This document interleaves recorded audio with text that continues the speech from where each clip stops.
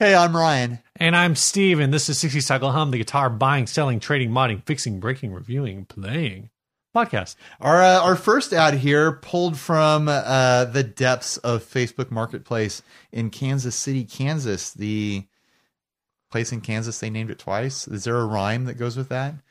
The place so nice, they named it twice? Yeah. No, because, I guess. That's what they say about New York, New York. I know, but I feel like Kansas City needs their own. The place so plain. I don't know. Well, anyways, this ad is for a Taylor Big Baby. Yeah, thanks Jason Weiser for sending it in. This is a Taylor Big Baby acoustic guitar. Comes with bag. Was crushed in shipping box. That's why that two-piece is missing. Doesn't affect the guitar mechanical or anything like that. It still mechanically functions. It makes the guitar project more and has a little more sound. Other than that, great condition and rarely played. Have you ever saw something that was like broken? Like, yeah, Steve. Like I saw something that was broken. Like, you ever see something that like you have a car? It's like up on bricks. The engine is missing. A door is completely rusted, and the guy has it for sale. And he's like, other than that, it's in great condition. In great condition. Yeah. Broken vase, smashed into a million pieces. Other than that, it's in great condition. Rarely played.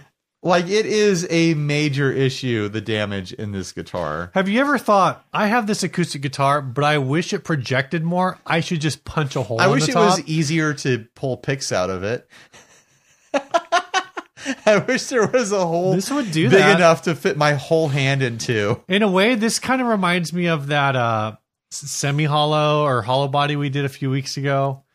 That was like smashed, but only on like the horn. Oh, that the one that I belt. spotted at the swap meet. Yeah, yeah. It makes me think of that where I'm kind of like looking at them like, I mean, if the price was right, but at $150, the price on this is not right. It's not right enough. What do these go for? Like $250, $300? $250, $300. I actually bought, and this was years ago, but I bought one for $200. Do they still make the babies and the big babies? I believe so. Or did they transfer to doing just the GS? I think because the GS was like baby. The GS was the evolution of that. I'm not going to look it up. I don't know. Okay, who cares? The GS is a different shape. It's a full body. It's a smaller body, but it's a full thickness body. Right. Like they went premium on the size. Yeah. Like they took a Taylor Baby size and they went for like a premium guitar loadout because people realized like, hey, this is a really comfortable guitar to play, and I really like this. I just wish it was more of a like built out concept, I guess. Yeah, we well, I think some of the thing with the GS Mini is they were seeing so many people like who wanted to play big babies like in a live setting. Yeah. They kind of came out with something that well, they're fun guitars. Like they just have this. That. They're kind of like the Good Time Banjo. Acoustic guitars where they have this fun, snappy, like accessible feel to them, and you take that magic and you just make a more premium guitar out of it. Yeah. It's smart. It's smart. But anyways, yeah, this thing is too messed up to sell for $150. What do you think is the correct price for this? Come on down to the stage and pick your price, Steve. I was thinking like 100. I'm going to bid 101. Let's find out the price. What is your what price would you go with? Man, I feel like at this price point, if I was shopping for a baby Taylor, I'd just drop the extra $100. Oh yeah, and get one that wasn't messed up. For sure. Like at this price, like it's got to be really low. That's true. Because like one that's in good condition is already really affordable. Yeah, I know Jason was really on. I think it was Jason or someone in the group was super like over and over again like, you can't go higher than $50 because the repair job is going to cost at least $200. Yeah, but I'm easy. I'm not going to do a real repair job, or on just this. don't repair it. I'm just gonna make that so it's not as much of a chip. You're going to take a tube of epoxy and you're just going to fill it up until there's nothing left to fill. Exactly. Just fill the entire body with epoxy. Fill it up with that blue river resin that's getting used in everything these days. I was actually thinking like you could use using like the reinforced packing tape. There's going to be at least a $200 bench fee on this, even if it's easy for a local tech to fix it, like that's just going to be the starting price to fix this. They're going to have to find, maybe he has the original piece of wood that got broken off, but if not, they're going to have to find a matching piece of wood for a guitar that's already unusual. I mean, I hadn't thought about that. If they still had the original piece and it was intact, if that was like one piece or like two pieces, I'd accept a repair where I would probably they puzzled it back together. I think I would probably just try to do it myself. Just wood glue it. Just wood glue it. Yeah. Just like a thin layer wood glue in 2 or 3 spots and put it back together. My worry about this is I might pick this up for $50 and just be like, campfire, camp guitar, beach guitar. I'm going to leave the hole. But my worry would be long-term structural reliability of this guitar. Like, is it going to start just like pulling apart underneath its own strain if it doesn't have the support along that edge there? I mean, for the listeners at home listening on the podcast, there's a piece of wood missing from the area you rest your arm on. Yeah. That I want to guess is like at least 10 inches long and 3 inches wide. That sounds about right. Yeah. It's bigger than the bridge. Yeah. It's about the same size as the length of the pick guard. How many other ways would you like to describe the length? It's about as wide as the width of this object. It's about as wide as the neck. Any other descriptors? It's deep like a river. Yeah, I feel like $50 is the correct price on this. It's a huge bummer to lose that much value in a guitar that could be worth $200 to $300. If this was damaged in shipping, why didn't this person recoup? They might have. They might have gotten a recouped and now they're trying to like get that cake on top. They're trying to move the broken thing that the seller was like, "I'll just keep it," you know. Yeah, so they're trying to make money on top of already getting a refund. Yeah, exactly. You could hide this with sketchy like dog. A big old, unless they bought it from a private seller who just completely ghosted them, you know. Yeah. Which sucks if that happened. What a dick. Yeah, bummer. Oh man. Oh, you know the sad trombone sound that gets used in various things? Mm-hmm. We know someone who trained under the person who recorded that sound. Wait, hold on. We know someone who knows someone. Oh wait, okay. We know someone who knows Well, I actually met the guy. I met the trombone player who trained underneath the guy who recorded that sound. Where did you meet the trombone player? He was playing at the San Diego Zoo, but he did video work with our buddy Adam. Oh, okay. But he would train. So Adam knows a guy who plays trombone. His trombone sensei is the guy who recorded the like that sound effect. Isn't that incredible? I mean, someone has to know that guy, right? In my mind, it was just but do you not know this guy? I don't know the guy that made the sound, but I've met the guy who trained under him. When I found this out, I was rocked to my core. I couldn't sleep that night, knowing not only am I so closely connected to this person, I'm closer to this person than Kevin Bacon. Like, people try to get within 6 degrees of separation with Kevin Bacon. That's true. I'm closer than Kevin Bacon on this guy. And not only that, I'm so closely... I know a guy who knows a guy who knows the guy who played the sad trombone. Not just knows him, trained under him. Oh my God. In his Trombone Dojo. Trombone Dojo is my favorite combination of words I've said like in a long time. I want to print that on a shirt. Trombone Dojo. Oh my gosh. At the Trombone Dojo, you ring the doorbell and it goes. You open the door like this. Wow. So anyways, like, just the fact that there's a real person recorded that sound is amazing to me. Not just that I'm so closely connected to the existence of this person. And that this person still exists. Like, who knows, that sound could have been pulled out of like a classic jazz record from the 30s or something like that. Right. You don't know where that came from. To have it come from somewhere relatively recent and modern is like blows my mind a little bit. Topic? Should we hit this thing? We're going to jump straight to a topic. Are we done with Ryan? I want to know what's new in your life. Oh yeah, what's new? We just changed up our format, and now I'm all confused. We had the same format for 273 straight episodes. No, we mixed it up after like 120 or something like that. I don't remember. To be what we're doing now, because we used to do all the topics in one big block. We would do all the ads in one block, and then we would do one big topic, and then we split it up so that people would stop skipping around the episode. Oh, that's right. That's right. Screw them up. So anyways, I think Kyle Smith posted the original thing about that sounds this right. new Electro Harmonix Switchblade Pro. And when it first came up, you're going to pull up my non-pro, my amateur I don't know where one. it is. It's on the floor behind you. When it first came up, I was like, yeah, right. I'm already a fan of the Switchblade. I just don't really know what the difference is. I need a professional version. And then I started to look into the details, and I was like, God damn it.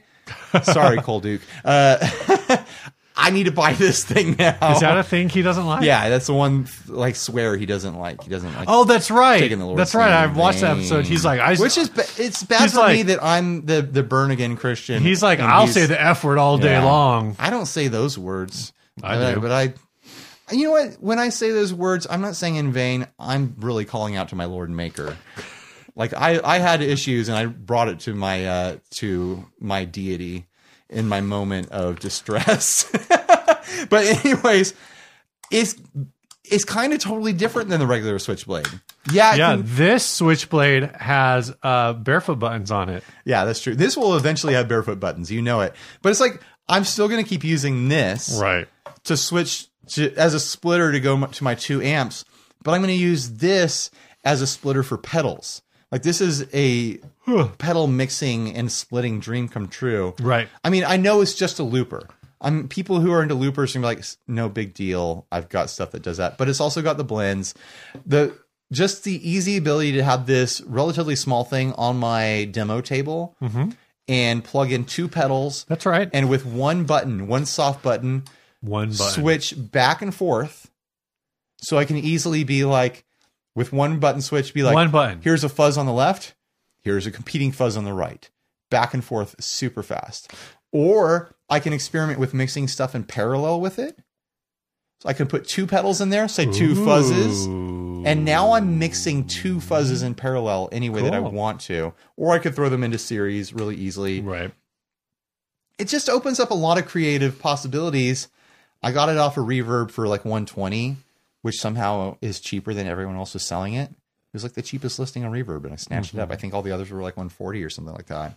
So every now and then I actually buy stuff. I don't just beg companies or get paid to do demos anymore. I do partake in purchasing gear from time to time. And this pushed me over the edge. I've messed with it a little bit already, but I need to do some video coverage of it and explore what it can do, because I'm pretty stoked on it. It's just a novel like thing I can use practically. It's not like a crazy, like, oh, here's a new, like, weird reverb or delay or something like that. I bought a practical thing. Good job, Ryan. I feel happy with my purchase. What's new with you, Steve? Well, I actually did this a few weeks ago and I forgot about it.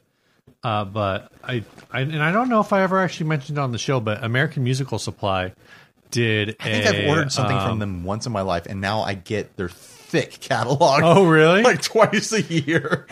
So they did a mystery box, and I think their mystery box, it was like a $50. So you know, every year we do, I try to do it, the Premier Guitar mystery stocking, which is like, been, I think the lowest I ever did it at was like $20, and now it's like $40.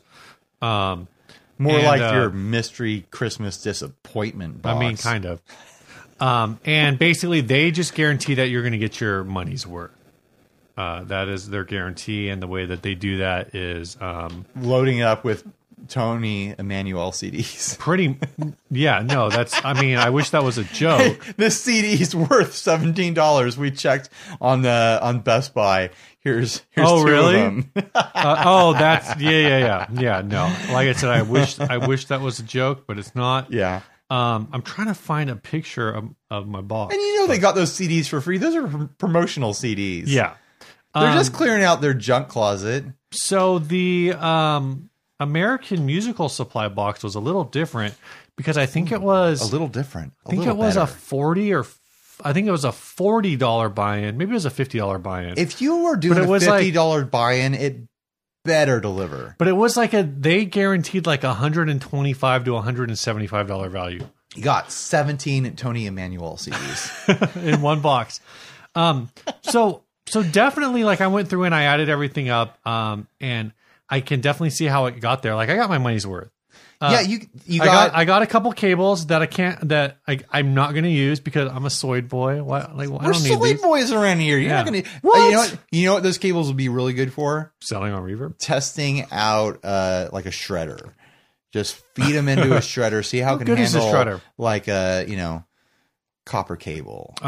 Will it blend? Find out if cables will blend. Use them as shoelaces. I got a bunch of picks from like their Spectre base tortoise celluloid picks, and that chews up most of the $50 right there. I got a T-shirt from some microphone company I've never heard of. You've got a body. You wear shirts. Yeah. I got a pair of these AKG headphones. That seemed to me like that was like the ticket item. That was probably, so I looked that up. That one's like 60. I think those are like 60 or $70. They're nice. Like, they're over ear cans. I haven't really tried listening to like any music too loudly in them. But they work. I mean, how's that? What I don't like about them is, well, anyway, they work. I've got some issues with them, but Steve has a glowing review. They work. I got a strap. I don't really remember anything about it. It was just a generic, like, whatever. But the other thing that I got that I need to figure out what I'm going to do with it is I got a Boss DS1. Nice. So really, like, the headphones and the DS1 right there, that's $100. And people are like, well, it's garbage. But those are two things that I'm like, well, we'll definitely put to use. You know, the headphones I put to use right away. The DS1, somebody actually, I think it was Hoops. Did you sell it already? No, I think Matt, is he gonna mod it for Matt you? Hoops from 1981 Inventions was like, dude, you should synth mod that. And the synth mod is one of the DS1 mods that I've been interested in that I haven't done, and I think it's pretty simple. Before you mod it, bring it here. There's a video I want to make with a stock DS1. I've only got the DS1 that you modded for me. Destroy it? No, I'm not. Okay. There's something I used to do with my DS1 when it was stock, and the way you modded mine, it doesn't do that anymore. Because it made the tone too smooth. Oh, okay. It sounds too good now to do the bad thing that I like to do with the DS1. So bring it by. Yeah, remind me next time. Yeah, in 2 weeks. We'll see if I can remember. Yeah, me too. Who knows? Yeah, try to bring it by, and I'll make a quick little video with it. It's basically, I would like do a certain setting with my guitar and my DS1 to simulate a fuzz sound, and it actually sounded pretty good at the time. I thought, anyways. I'm curious to hear how it holds up. Over, I haven't done anything with it yet. Time. I haven't even. I know this. I know there's a few synth mods, and they mostly consist of putting in like a 3-way switch in order to bypass a couple parts, and basically you're doing a circuit bend that ends up sounding kind of synthy, I guess. So yeah, it was super worth it. I really like. I know some people are like, "Oh, it's too risky and whatever," and I'm like, I mean, I guess, but for the $50 buy-in, like all of these, like mystery whatevers. But well, if you're just throwing $100 bills around like super rich Steve going down to Subway, they're not even $100 freaking dollars, man. They're just like buy 2 of them. They're just like whatever. Actually, I did try to buy a second one. I mean, that is basically no. I mean, we're referencing last episode hard with this. That is literally you throwing a $50 bill at them and winking and going like, "Surprise me." Well, that's what. No, they're saying if you throw a $50 bill at us, we'll surprise you. Yeah. Sometimes I think about that. Like, I think we should just get a pile of like whatever, of like what pedals that you want to sell. Just pile them up and be like, send us $1, like some dollar amount, or like we should just do a. Like, I wanted to figure out. This sounds like an inner circle perk. I wanted to figure out how to do a $5 buy-in raffle and see if we could like end up selling a pedal for like $1,000.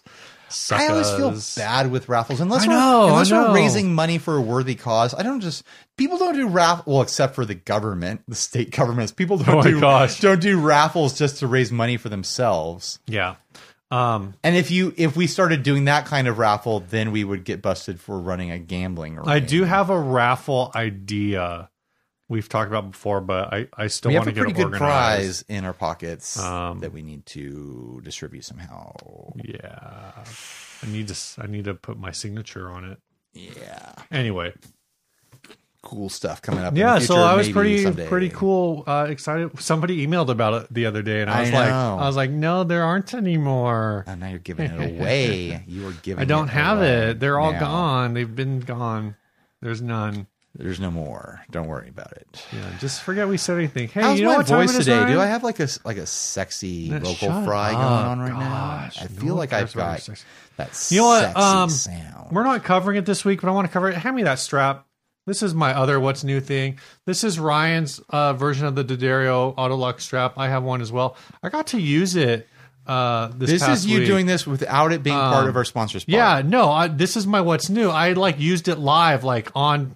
This is actually in the jumping around video, And you're shaking your booty video. and part of that was I felt very secure with the strap that was on there before. Like I would have been worried about that falling off. So you know what? I could tell you were Another moving props to that. like you had no fear Yeah. that your bass would go flying. All right, but our actual sponsor spot for D'Addario this week is the D'Addario Universal Strap Lock, which is their version of the classic two-piece strap lock set. The difference between this one, first of all, from so many others, is that you only need like one tool to install this. Screwdriver. Screwdriver. All my friends know the screwdriver.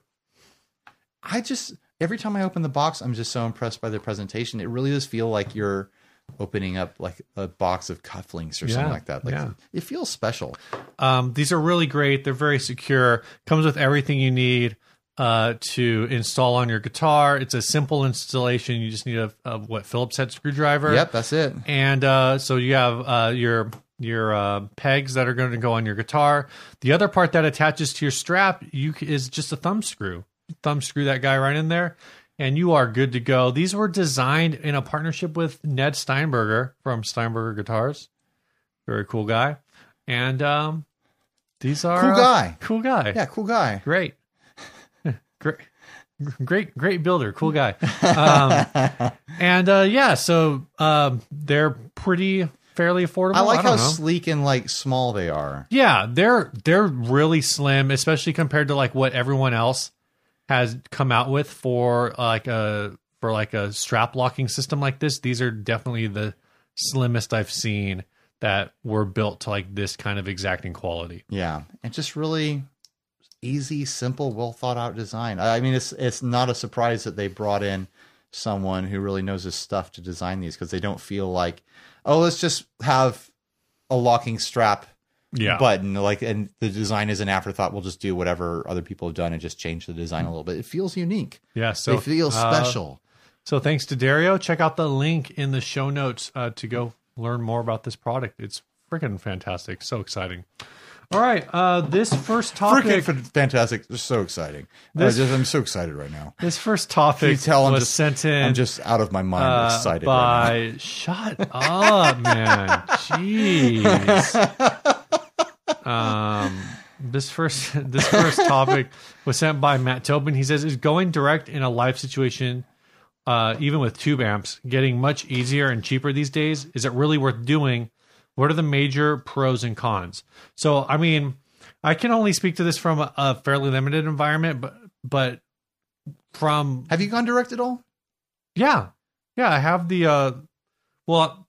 excuse me. I go direct with the bass all the time. Okay. Well, bass is different. Yeah. Have you gone direct with guitar? I have the Palmer... have you plugged right in with the guitar? Good grief, dude. I have Palmer Pocket Amp. Oh, that's right. So I've run that direct. It doesn't have a cab sim. It's just the like a amp sim, but it works pretty good. Now that I got the Helix, I should let you borrow the Nux. You could rock that Nux. Yeah, I was thinking about getting the Helix for a long time, but then I bought other gear stuff instead. So that's not a knock on the Helix. You bought a $700 Caroline pedal. That's true. That's exactly what I did. Because I was talking to you right before I bought that pedal, I was talking to you about buying an HX Stomp. I think there's a lot of options out there. The only thing that I don't know is how well equipped your typical venue is to handle that. Yeah, I was thinking about this question in terms of like, yeah, it's easy for me to walk into church 3 Sundays out of the month and know exactly what their sound system is, know that the sound guys are ready to deal with my, you know, pile of nonsense that I do with my pedal board and stuff like that. Like, I wouldn't want to walk into a random dive bar with a IR box situation and just be like, hey, can I plug into the PA? I feel like the IR box situation itself is probably simple enough. And your sound guy, a lot of sound guys are probably going to be okay with it, because at the end of the day, it's probably not that different from mixing just a vocal signal, because you're just taking an XLR and you're plugging it in there. I mean, and if anything, it might be easier because they don't have to deal with bleed. But then what you're really relying on is the quality of the PA system. Yeah. I'm thinking about the class of venues I play in. Right. Yeah. It's like these dive bars. Well, that's and what I'm stuff saying. Like, that. Like definitely not going to happen. Tower Bar 15 years ago, which would be like the last time I would have been like trying to play there. Okay, so nothing new is over there. So everything you saw there is still there. 15 years older. So they're still running a 1993 Mackie board into a set of like Squire speakers. Yeah, I think half the knobs were busted off of the Carbon mixer. Now, like 4/5 of the knobs are busted off the Carbon mixer.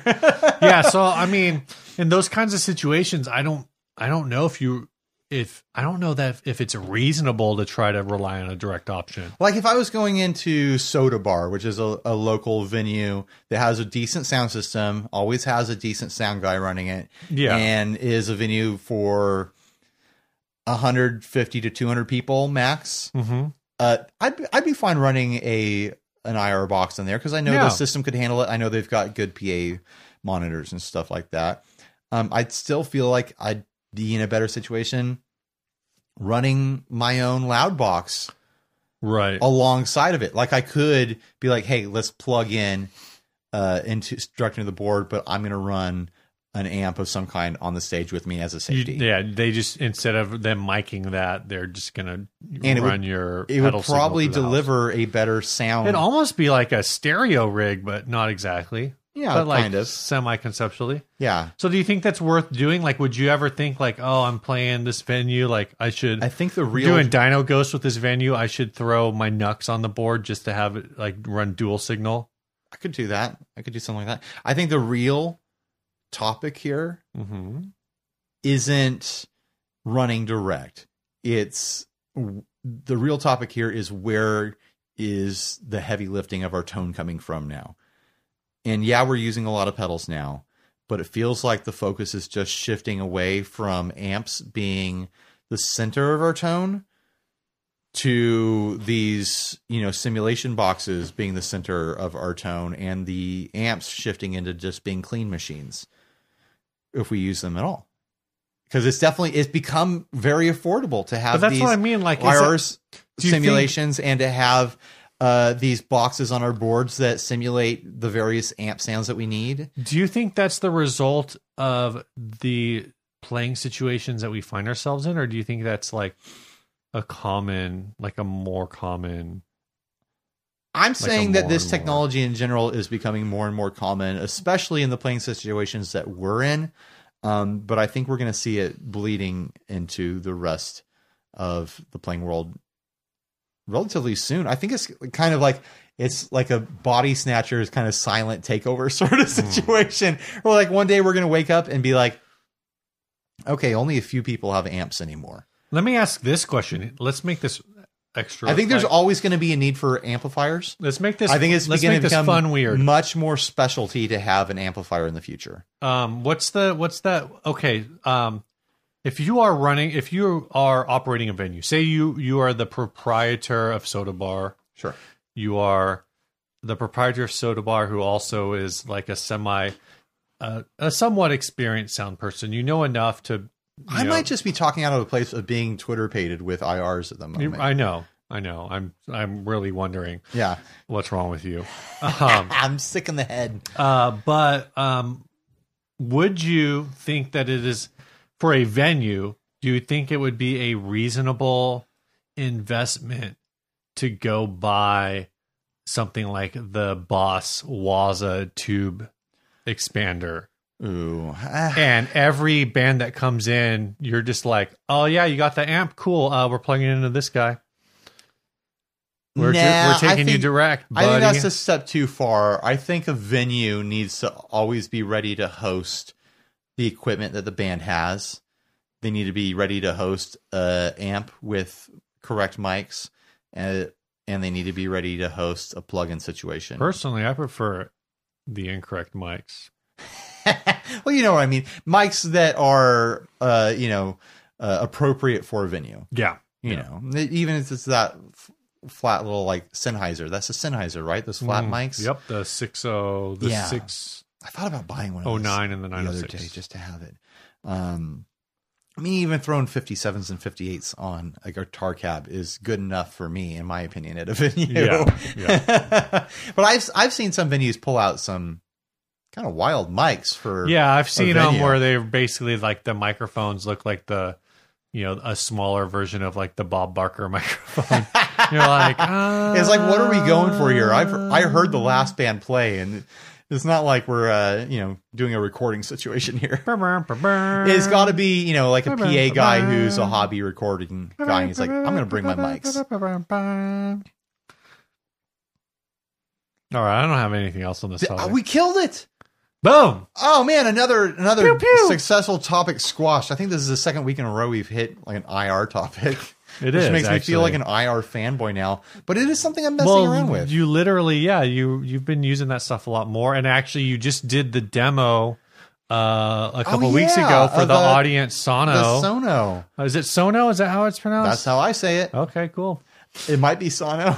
I probably should have checked. Yeah, but I found that Vibrolux 30 IR in there from Two Notes. Yeah. And damn, it sounded pretty good. Yeah, and that thing's designed it's designed that you put it together to do your in-room recording, and then like if you just have like a straight loud box situation where you just have a real clean amp. Yeah. Like you throw that thing on your, I guess it would take up some real estate. No, you can reamp it. But yeah, or I'm just saying like you could, whatever you run direct is loaded onto the box. So sure. You could use that thing live. I'm pretty, right? Oh yeah, absolutely. You could use it live. Yeah. I mean, they pitch it as like, however you want to use it. They pitch it as like, use it in the trailer going from gig to gig. Yeah. When you're a touring musician in a bus.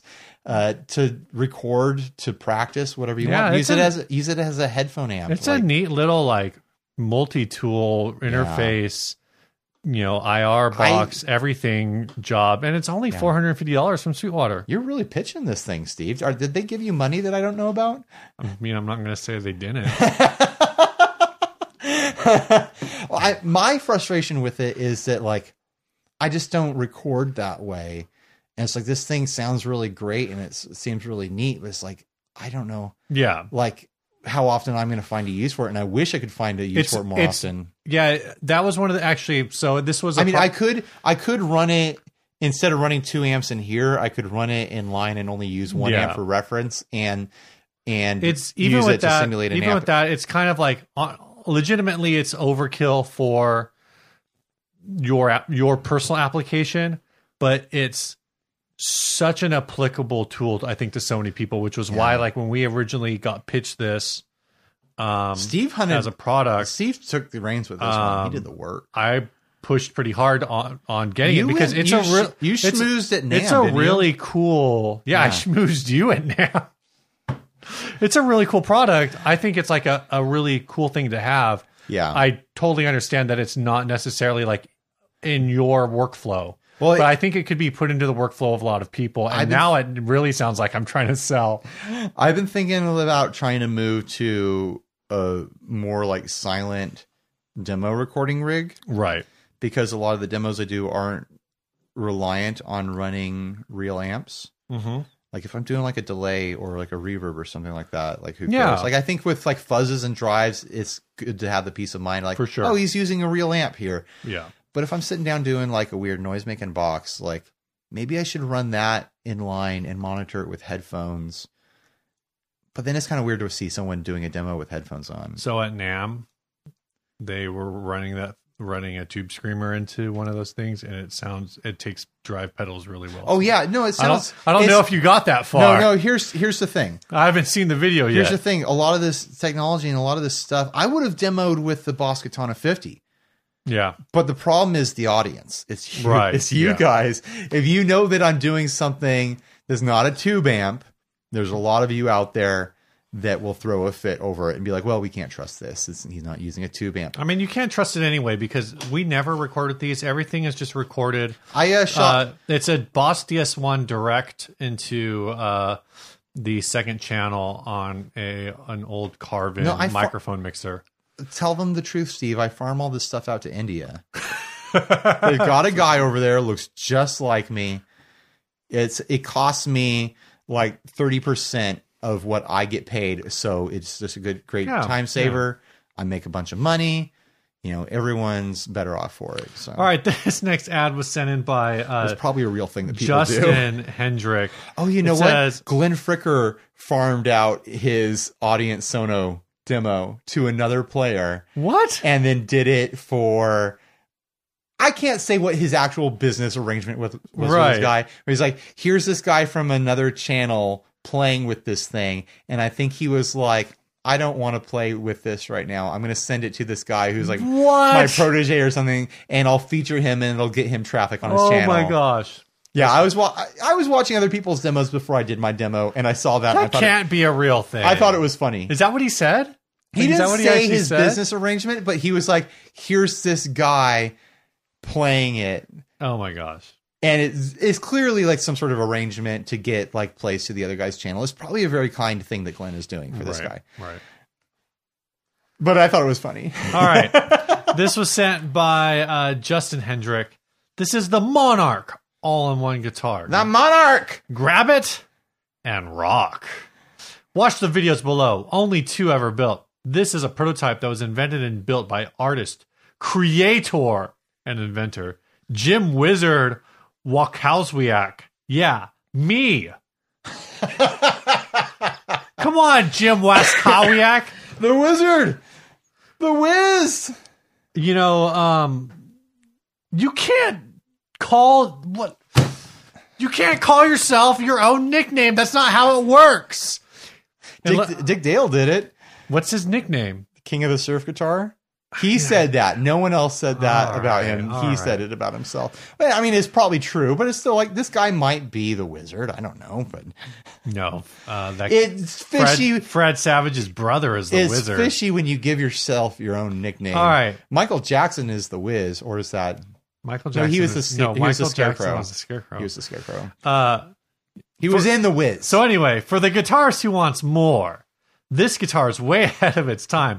The world is not ready just yet for this masterpiece of innovation. All of these ones that I'm like overpronouncing are just in all caps. Currently, I've taken this concept and added and changed a lot from this model. So this version would never get mass produced. However, it's still the sickest. This version would never get mass produced. Ryan, this is the sickest thing you've ever played, giving ultimate satisfaction to any guitarist whose creative craving is not fulfilled by what the world is still serving up. The second one of only 2 ever built features built-in 2-channel amp with clean and overdrive, delay, and sound shaping. Features the Beat Buddy drum module built-in rechargeable speakers or plug it into your favorite speaker. Runs on 6 AA batteries for about 10 hours. Built-in looper. You run the drums using the buttons built onto the body or the detachable. That's what those things are? There's a lot here. Or the detachable foot pedal. All drum controls are easy access. Detachable foot pedal? Is that thing that comes out the back? Oh my gosh, it is. Yeah. This thing is making me feel sick. All drum controls are easy access, changing tempo, volume, drum kits, etc. Every drum signature in the world built in on SD card. Over 40 different drum kits. Use any drum kit with any rhythm. Make your own custom kits. Import your own sounds, auxiliary input, and headphone input. Serious inquiries only. Plug it into a PA system and it sounds totally badass. Great for around a campfire, composing, practicing, learning, or performing. The price is $3,999 or best offer. Please submit a respectful offer. Thank you, Jim. First of all, I have a question. How dare you? What the hell? So for the listeners at home, this is an acoustic guitar of some sort, like a jazz box, like single. He calls this the bonfire buddy. Single pickup in the neck sort of situation. Like it looks like an old Harmony or something like that. It's probably not. No, my first thought when I saw this is that this is like. Is it one of those newer Epiphones? No, I thought it was maybe a Godin. Maybe Fifth Avenue situation. It's a jazz box. It's a jazz box, and he makes it sound like he invented something, combining a bunch of other people's products into another product isn't invention. It's just a composite. Right. This is a composite of a bunch of stuff. He mounted. Well, first of all, he gutted a Beat Buddy. He took apart a Beat Buddy so he could have the screen and the Nintendo controller part of it on the top edge of the guitar. I don't even think that this is necessarily the... Yeah, I don't know what kind of guitar this is. And then he moved the knobs to another part of the guitar to control the Beat Buddy. Then he's got a built-in looper, which is crazy. And it looks like he mounted like Bluetooth speakers into this thing. It looks like Amazon like tabletop Bluetooth speakers. Yeah. That are cut into holes, like round holes on the top of the guitar, kind of placed pretty poorly. Like your arm's going to rest over one of those. And then some sort of insane, like Outsider Arts and Crafts, like glitter glue, like art project around those speakers with some sort of grill cloth covering what I assume is supposed to operate as F-holes. Mm-hmm. This whole thing is bananas outsider art, like nonsense. And if he's serious about $3,000, then like I feel sad. That's the amp, which I thought I recognized from the knobs. Right. It's a Black Star Fly 3. Yeah. No, when I first saw the amp control, I didn't even mention the amp controls. My first gut impression was that it was like a gutted microcube because it's similar controls, but I knew that it wasn't exactly a microcube. But so that makes sense. It's a Black Star. It's a 4-knob amp with overdrive and delay push button, an input and a headphone output, and a power button, all drilled into the side of the guitar with like sticker labeling on everything. And I think that's the worst part. It looks like the worst drill job I've done. Remember when I did that drill job on like replacing the tuners on the SL and I got tons of comments because the wood chipped on the edge? Because I clearly did it in the like amateur, unprofessional way. Yeah. Like this guy looks like he used a toothbrush to drill this out. What's insane is this, like, however the hell he did the foot switch is actually seems really clean compared to the nightmare that is everything else.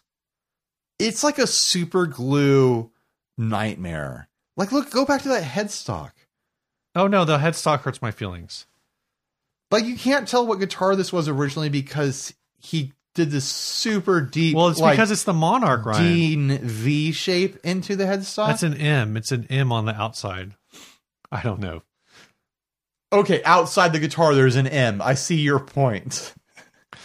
No, going back to the drill work, like, and then this outsider art, like claymation style badge on the headstock that says Monarch on it.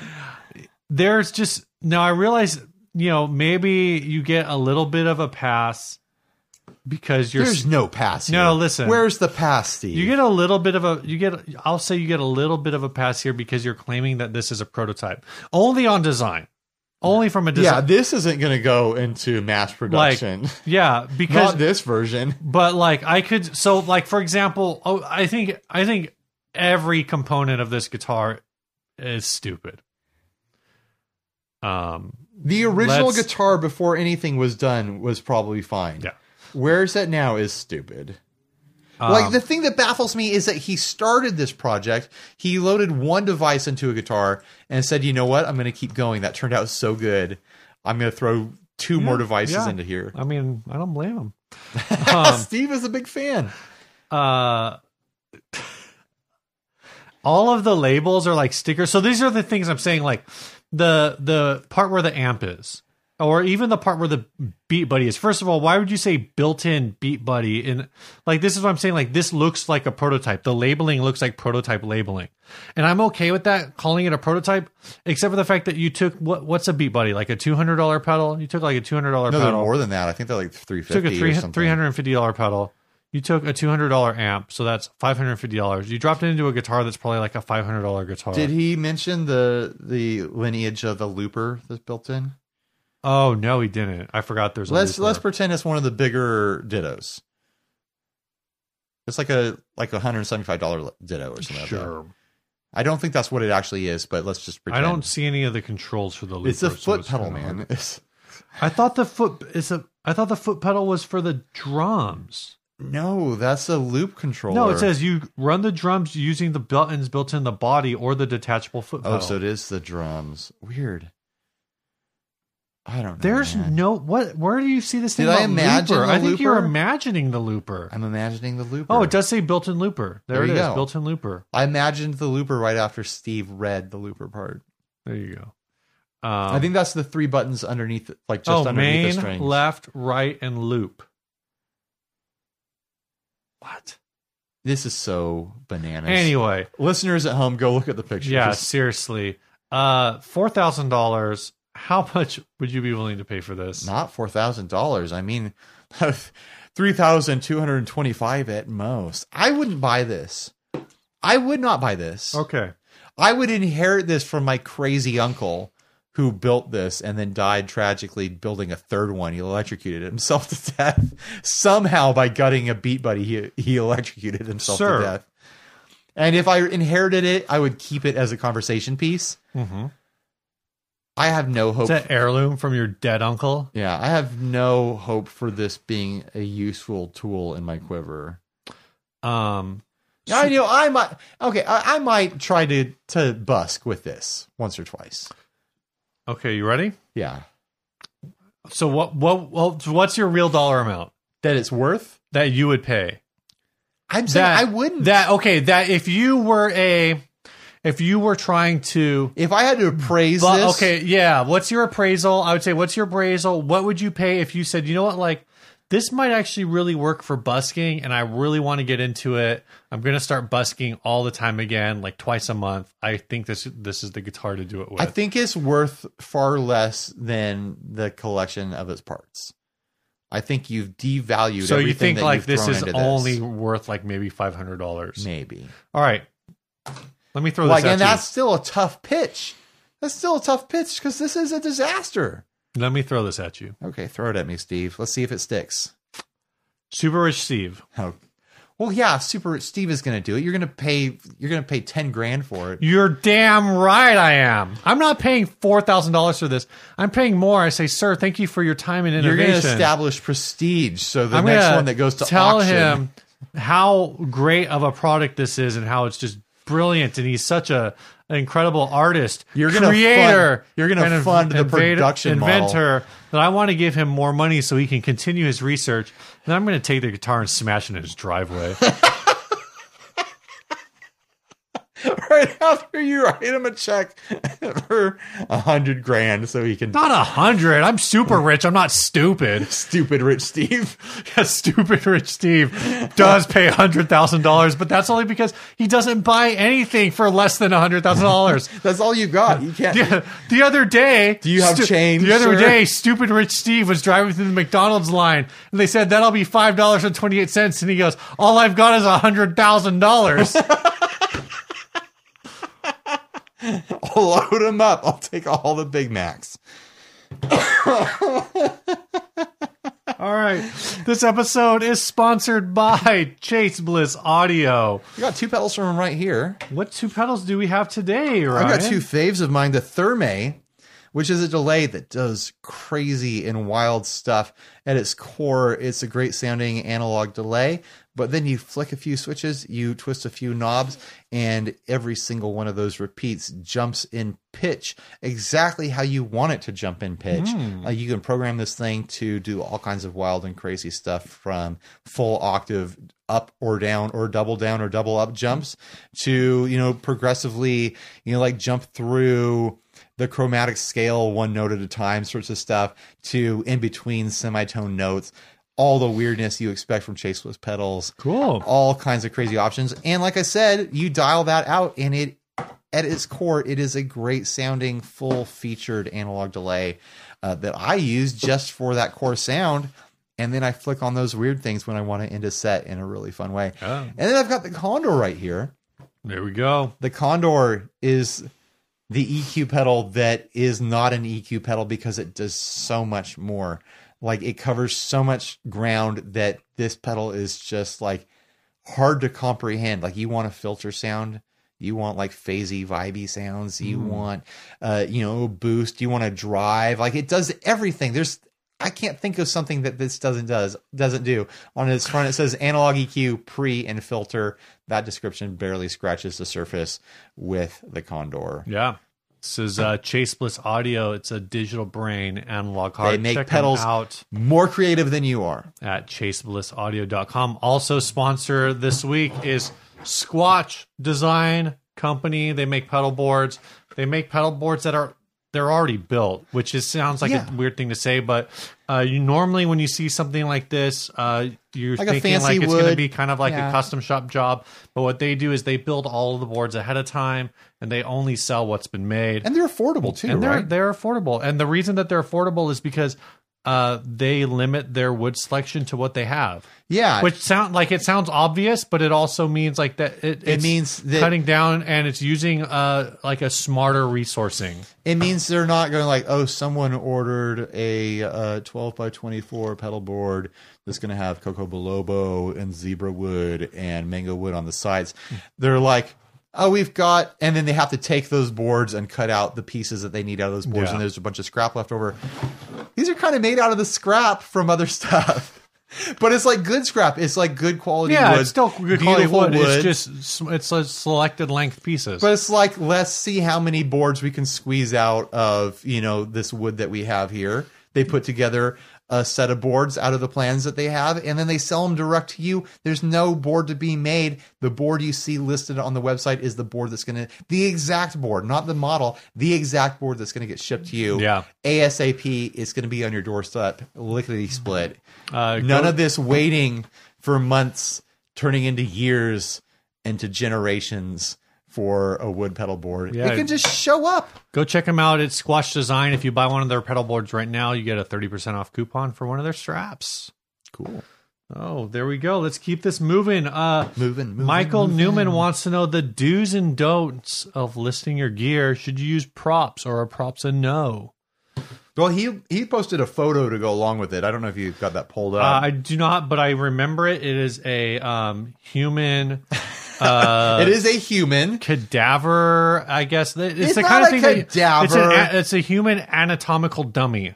Right. Here it is. Anatomical model. I know what it looks like. Okay, Steve is a scientist. Gosh. I get it. Steve went to science school and took apart bodies and stuff like that. Actually, And he put them back together and electrocuted them. I learned about those in a job. So I've never electrocuted a live or dead person. So in these ads, it features this anatomical model where you can remove the organs. It's kind of a Weekend at Bernie's meets them, or they was it? They Live. They Live. It's got a They Live mask on it with sunglasses. That's just what the face looks like for those models. That's what I'm.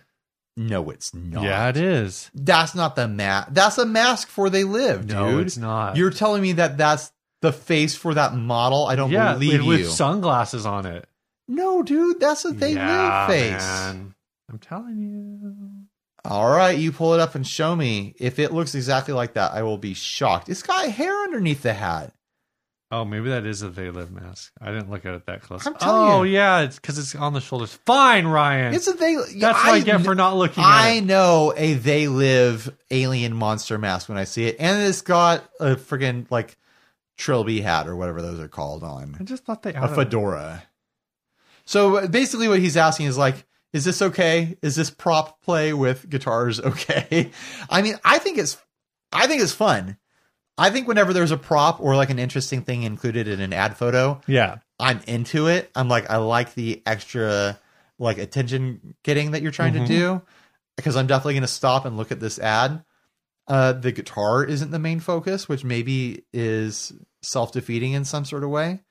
But yeah, it definitely grabs your attention.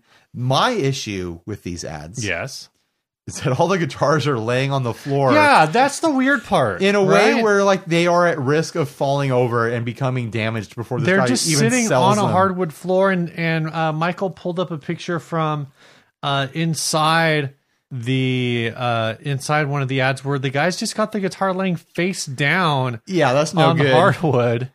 There it is. That's not a great look. So I would say the prop itself is kind of like I mean, it's interesting, and if you do it all the time, it kind of reminds me of a pedal porch.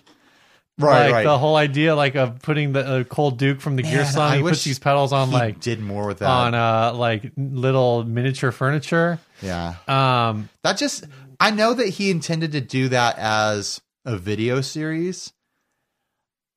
I think he needs to transform that into just an Instagram series. Like no recording, just photos. Yeah. Pedal pairings on the pedal porch. Because it's so just adorable. I think he's abandoned. I think that's a public domain now, and we should take it. Oh, we can definitely take that. Just like Wheel of Pedals is public domain now, and you definitely don't need to pay us a royalty if you use it. You actually do. We will sue you. We will sue you. If you want to steal Wheel of Pedals from us, good luck with that nightmare. I also, you know what? If anyone out there wants to run the Wheel of Pedals, I will sell you the Wheel of Pedals shelf. I still have it. I will sell it to you for double the cost of shipping. How about that? Double the cost of shipping. Yeah. That's a good chunk. Does that sound fair? No. I mean, it's just a shelf. You can make your own. That's true. I like the prop idea. I like when it's consistent and it's not like too goofy. I don't like... I'm not going to talk about that. I don't want to talk about that. Why won't you talk about it, Steve? I don't like the idea of using people as props, because usually it's like just always women being used as props, to the extent that like sometimes it doesn't even make sense. So, you know, I didn't want to talk about them, not as a main topic at least, but like sexy stuff. Somebody posted, or Kyle Smith actually posted some photos in the group of like, I can't believe people are still doing this. And they're just like, they kind of seem cringy. Like this isn't those photos were stupid because they don't make any sense. It was like someone's girlfriend or wife or sister, who knows? Like just a shot of her legs, like on the couch. It was like legs and like torso up to about like right here. Yeah, maybe. yeah. It's like side torso with like the guy holding a guitar neck. No, the neck's just like laying down freely. No, I'm pretty sure it's being held. You held think it's up. held? Like it's held out like this? Yeah, exactly. So it's just weird. To like obscure her bikini bottom or her underwear or something. Yeah, like that. I think I almost felt like the obscuring was unintentional. Like it didn't even seem like it was that well put together. Point being, I think it didn't feel sexy. I think when the props are clever, and I think when the props are funny, like they become memorable, and you think, "Oh, that guy's got a sense of humor. I want to meet him." I mean, I guess the people exist who. Do you want to meet the guy who's got the anatomical cadaver with the mask on it? He seems like a guy. He's probably fun. He seems like a guy I'd like. Now, if it was drink margaritas with. Now, if it was photographed with like a pile of creepy porcelain dolls, do you want to meet that guy? I don't want that one because those creepy porcelain dolls might have been haunted, and now the guitar's haunted. Haunted doll watch. Yeah, like here's me saying something that is probably gonna rub our more woke listeners the wrong way. If you're gonna do a sexy ad, if you're gonna lean into sex sells and that's your thing, better make sure it's actually sexy. Because those ads that we're talking about with the legs being obscured by the guitar neck, they weren't actually sexy. Right. They were just uncomfortable and weird. Like, if you're going to sell with sex, like, make sure it's sexy. And I think that's the problem is I think a lot of people... They assume nudity is just instantly... I didn't want to talk about this, but here we are. Yeah. Yeah, there's an assumption that, like, oh, a person, like... the female figure in a bikini is automatically sexy. So they just have like just showing skin. Like a random picture of some girl in like a bikini holding a guitar. Like there's nothing about that. So I mean, I'm talking about. I'm not talking about the attractiveness of the model. I'm talking about. Neither am I. I'm talking about composition. No, I'm talking about lighting. I'm talking about the pose. So the thing that's horrible about this, I'm talking about the intention. The thing that's eyes. a nightmare about this is it's almost like we're justifying the Guitar World's Buyer's Guide, which thankfully doesn't exist anymore. It doesn't. But I understand. At least they made it sexy. No, but like at least they did that. It wasn't just like slap a nude girl in there. Like who cares about the pose or the lighting or the composition? They had real photographers doing real work with real models doing work. You know what I find sexy, Ryan? I think Pam's art is sexy. I'm just saying, like, if you're gonna do that, commit to it. Right. Well, the thing is it actually like requires some bit of artistry, some kind of talent to do that. Yes, on both sides. Absolutely. Like both from the photographer and from the person who is posing. In the media production industry, you would call the person in shot the talent. And then the person behind the cameraman, I suppose, or the producer. Mm-hmm. But yeah, I'm just saying, like, amateur stuff rarely ever like hits that mark. You know what props I want? Cats and dogs, dude. Cats and dogs and cats and dogs and cats and dogs. I traveled a lot recently. I went through TSA a lot. Mm-hmm. I'm going to tell you right now, you want to get through TSA lickety split, cute dog. I saw a cute dog and carry a cute dog and the owner get through easier than I've seen anyone ever get through TSA in my entire life. Like the initial like TSA agent that like checks your ticket and your ID saw the dog coming, and he was checking my ID. He looked up, saw the dog, and his whole face just went like, oh. Wow! There's a when cute we get to this part, boy. You need to like zoom in. Like you need to just your face right here. That face you just like, made for all measure of professionalism was out the window the moment he saw that doggo come down the road. I don't remember. Oh, we're saying use pets in ads. Yeah, pets and ads. 100%. I think so. I usually just put stuff either on my carpet or on the ottoman. By his carpet, he means his bush.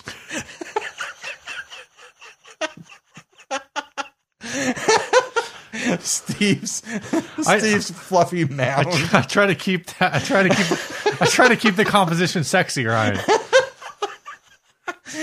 Oh my gosh! See why is it so? Okay, so we're talking about the guy laying out a neck, right? And he's like, it's covering like the woman where the woman's bikini is, and was it intentional, was it not? But I want to see the guy who sells a guitar neck. And the photo's just like this. You know what? But it's the neck. Here's my challenge. Are you offering a challenge to you home resellers out there, you people making these sexy photos or trying to make sexy photos in your ads and whatnot? Don't start with the legs. Don't start with the genitals or the tingly bits or whatever you want to call them. Don't start with the boobs. Make a sexy photo with, like, this is a photography challenge. This is like what a college. Okay, we got a sound effect that startled me. This is like a photography teacher photo challenge. Make a sexy image that's just face and hands and the guitar. Like, you get a model that can like hold the guitar. You're seeing face and hands predominantly. And the intention is there in the eyes. That's where the sexuality is, in the face. And just like, you can read, like, this person's trying to seduce me while holding a guitar. That's the sexy photo I want to see on eBay or Reverb. Like, I want you to get, like, this old school, like, 80s supermodel thing going on. Like, but it's all like, here I am. Yeah. Here's the guitar. What do you see the way I'm looking at you. So you come and get this guitar. You know? Okay. Like maybe a little bit of like the like the lip bite, that sexy lip bite. That's what I'm saying. I'm saying ditch the legs, ditch the torso. Like so many of these photos, like ditch the head. I'm saying bring the head back. I'm talking sexy heads in ads 2019. That's a long hashtag. And I'm not talking about dick parts here. I'm talking about sexy faces. Sexy faces in ads with hands 2019. I think it's kind of hard to do this with a guitar. It's so large. Oh, like that? Oh, yeah, that could work. Like do the little headrest there. Like, all right. Like, just it's all about intention. You almost cracked me in the head with that. Sexiness comes from intention. Yeah. Like, just like, bite the lip and look at it, you know? Yeah. Apparently. I don't. So we can now confirm that Ryan's children were both produced on single attempts, and those were the only 2 times he's ever had sex. Oh, it's in the dark. we turn the lights off. Blackout blinds. All right, did we do it? Oh, we got one more ad. Yeah, actually, first we got some housekeeping. I want to thank Will Wright for supporting the show at the Inner Circle level. If you want to help contribute to the production of this show and maybe get a little bit behind the scenes, you can contribute at the Inner Circle level. It's just $10 a month. Head on over to patreon.com/60cycle humcast.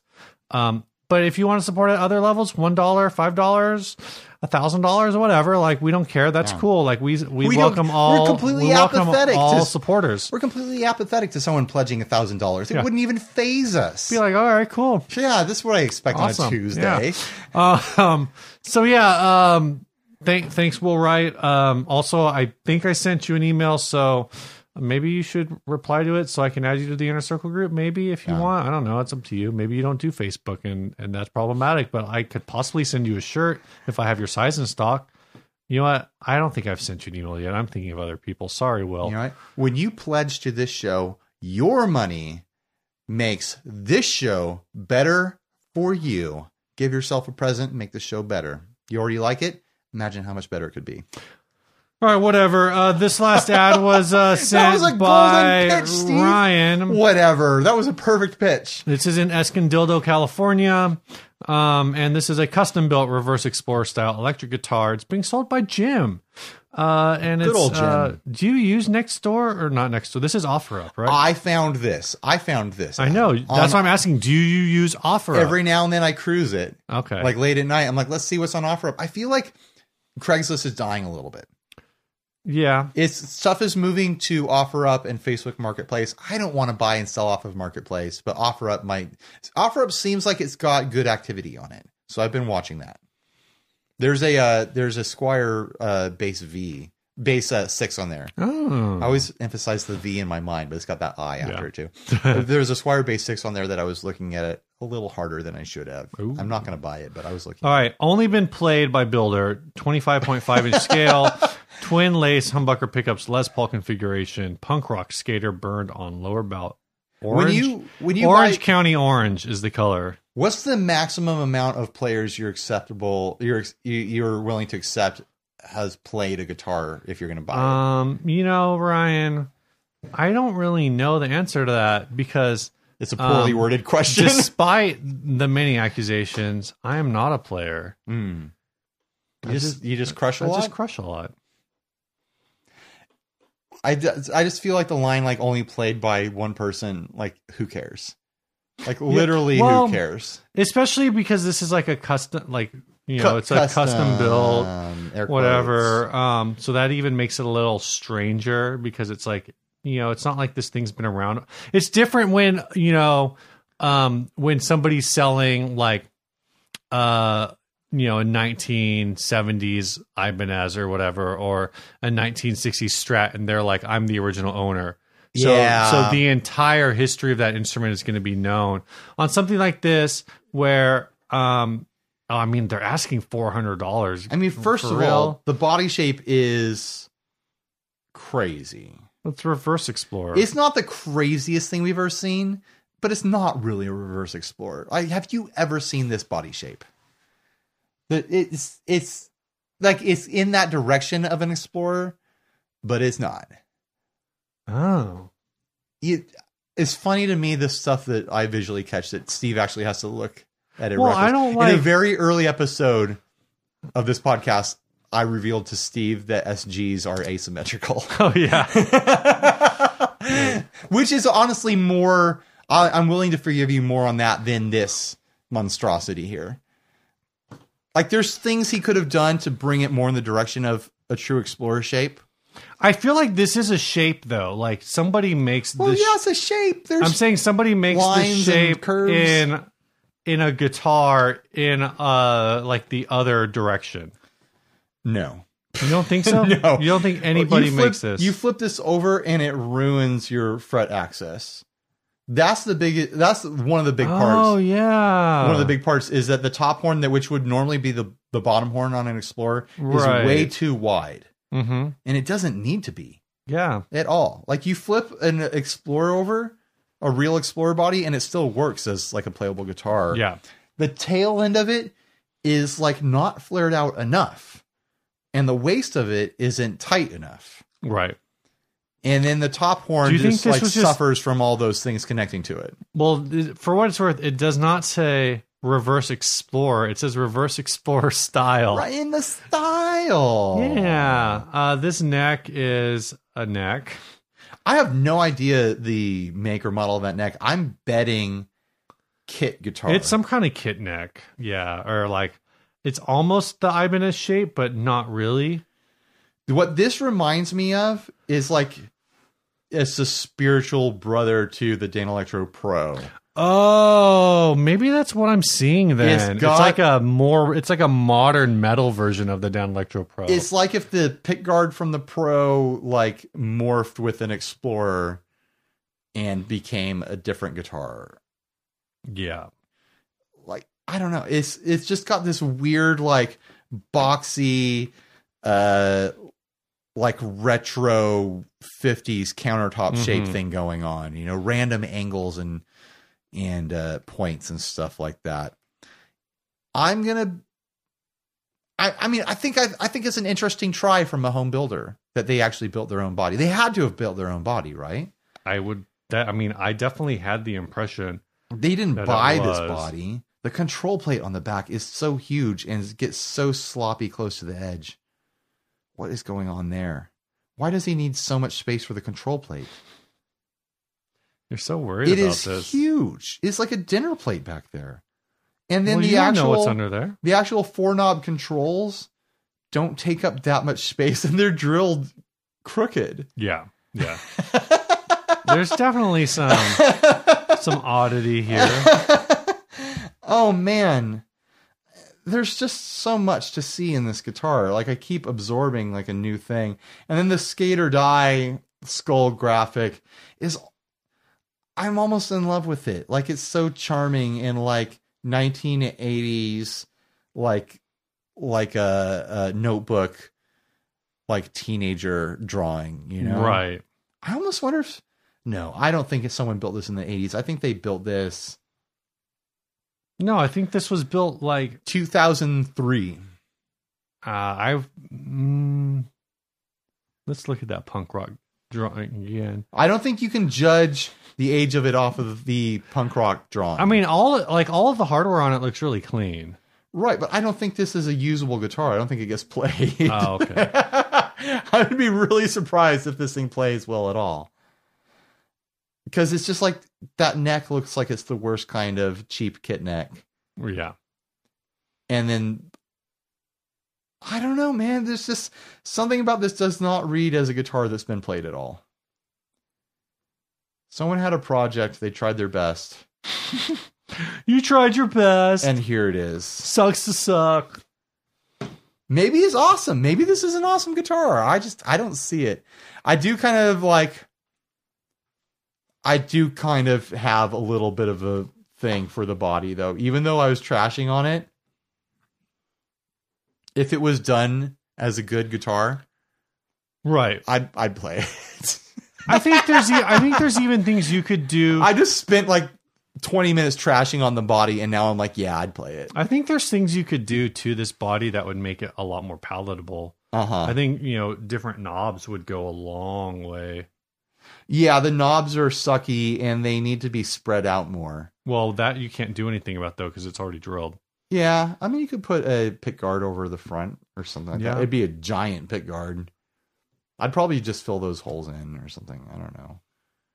I'd recut this shape. I wouldn't use this body. I would recut this shape and start over and just tweak a few things, but carry on in the same style. Yeah. You know, I want to see this shape as the guitar body, the Miller High Life logo. I'm pretty sure it's been made into a guitar. Probably. Maybe not the High Life logo specifically. That's a good guitar shape right there. Champagne of Beers is what it is. Where would you put the neck, like off of one of the points? No, I'd go straight down the middle. I'm pretty sure that I feel like that exists. Probably. It's probably not this logo where it's rounded. It's probably the other Miller logo where it's like more of a sharp bow tie. Yeah. You ready to get out of here, bro? Yeah, let's do it. All right. This song was sent in by Michael Holyfield. That is his name. Holyfield? I don't know. Close enough. He says, this song is called When You Rise. I recorded this with my friend Luke. We call our project Mink River. I wrote this one, played guitar and sang. We're a brand new project, so we're begging for all the Facebook likes. Played a Godin Dorchester through a Fairfield circuitry, the accountant compressor, and a Mr. Black Supermoon reverb into a 1967 Ampeg Jet. Luke played his Player Series Fender Telecaster into a Yamaha THR-10. Again, this song is called When You Rise. Check out the links to Mink River down below. And thanks for listening. Stay grounded. There you go. Bye, everybody. Bye.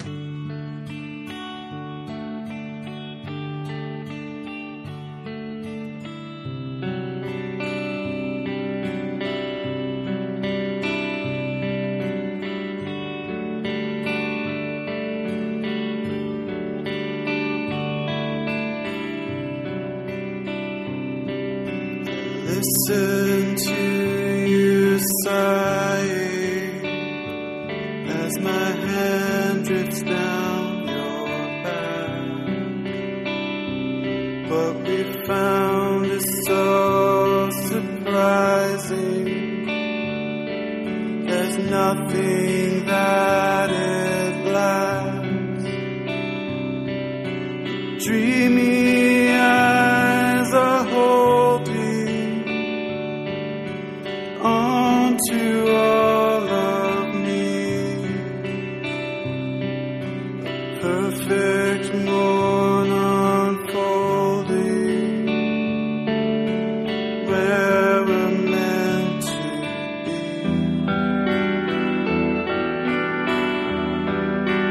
When you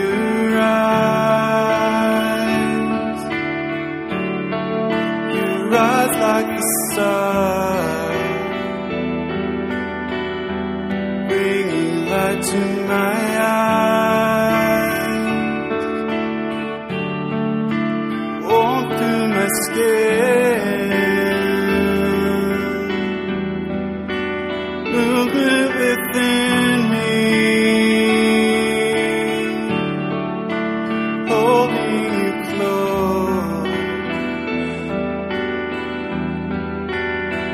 I'll hold you close. I'll hold you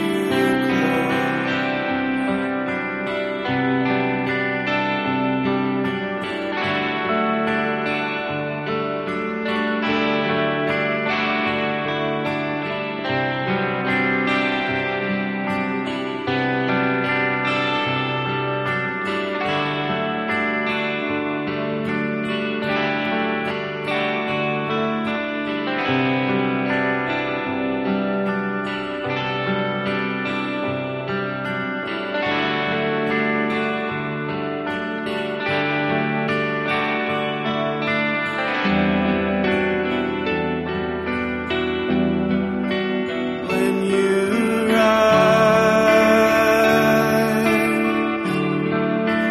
rise like the sun, bringing light to my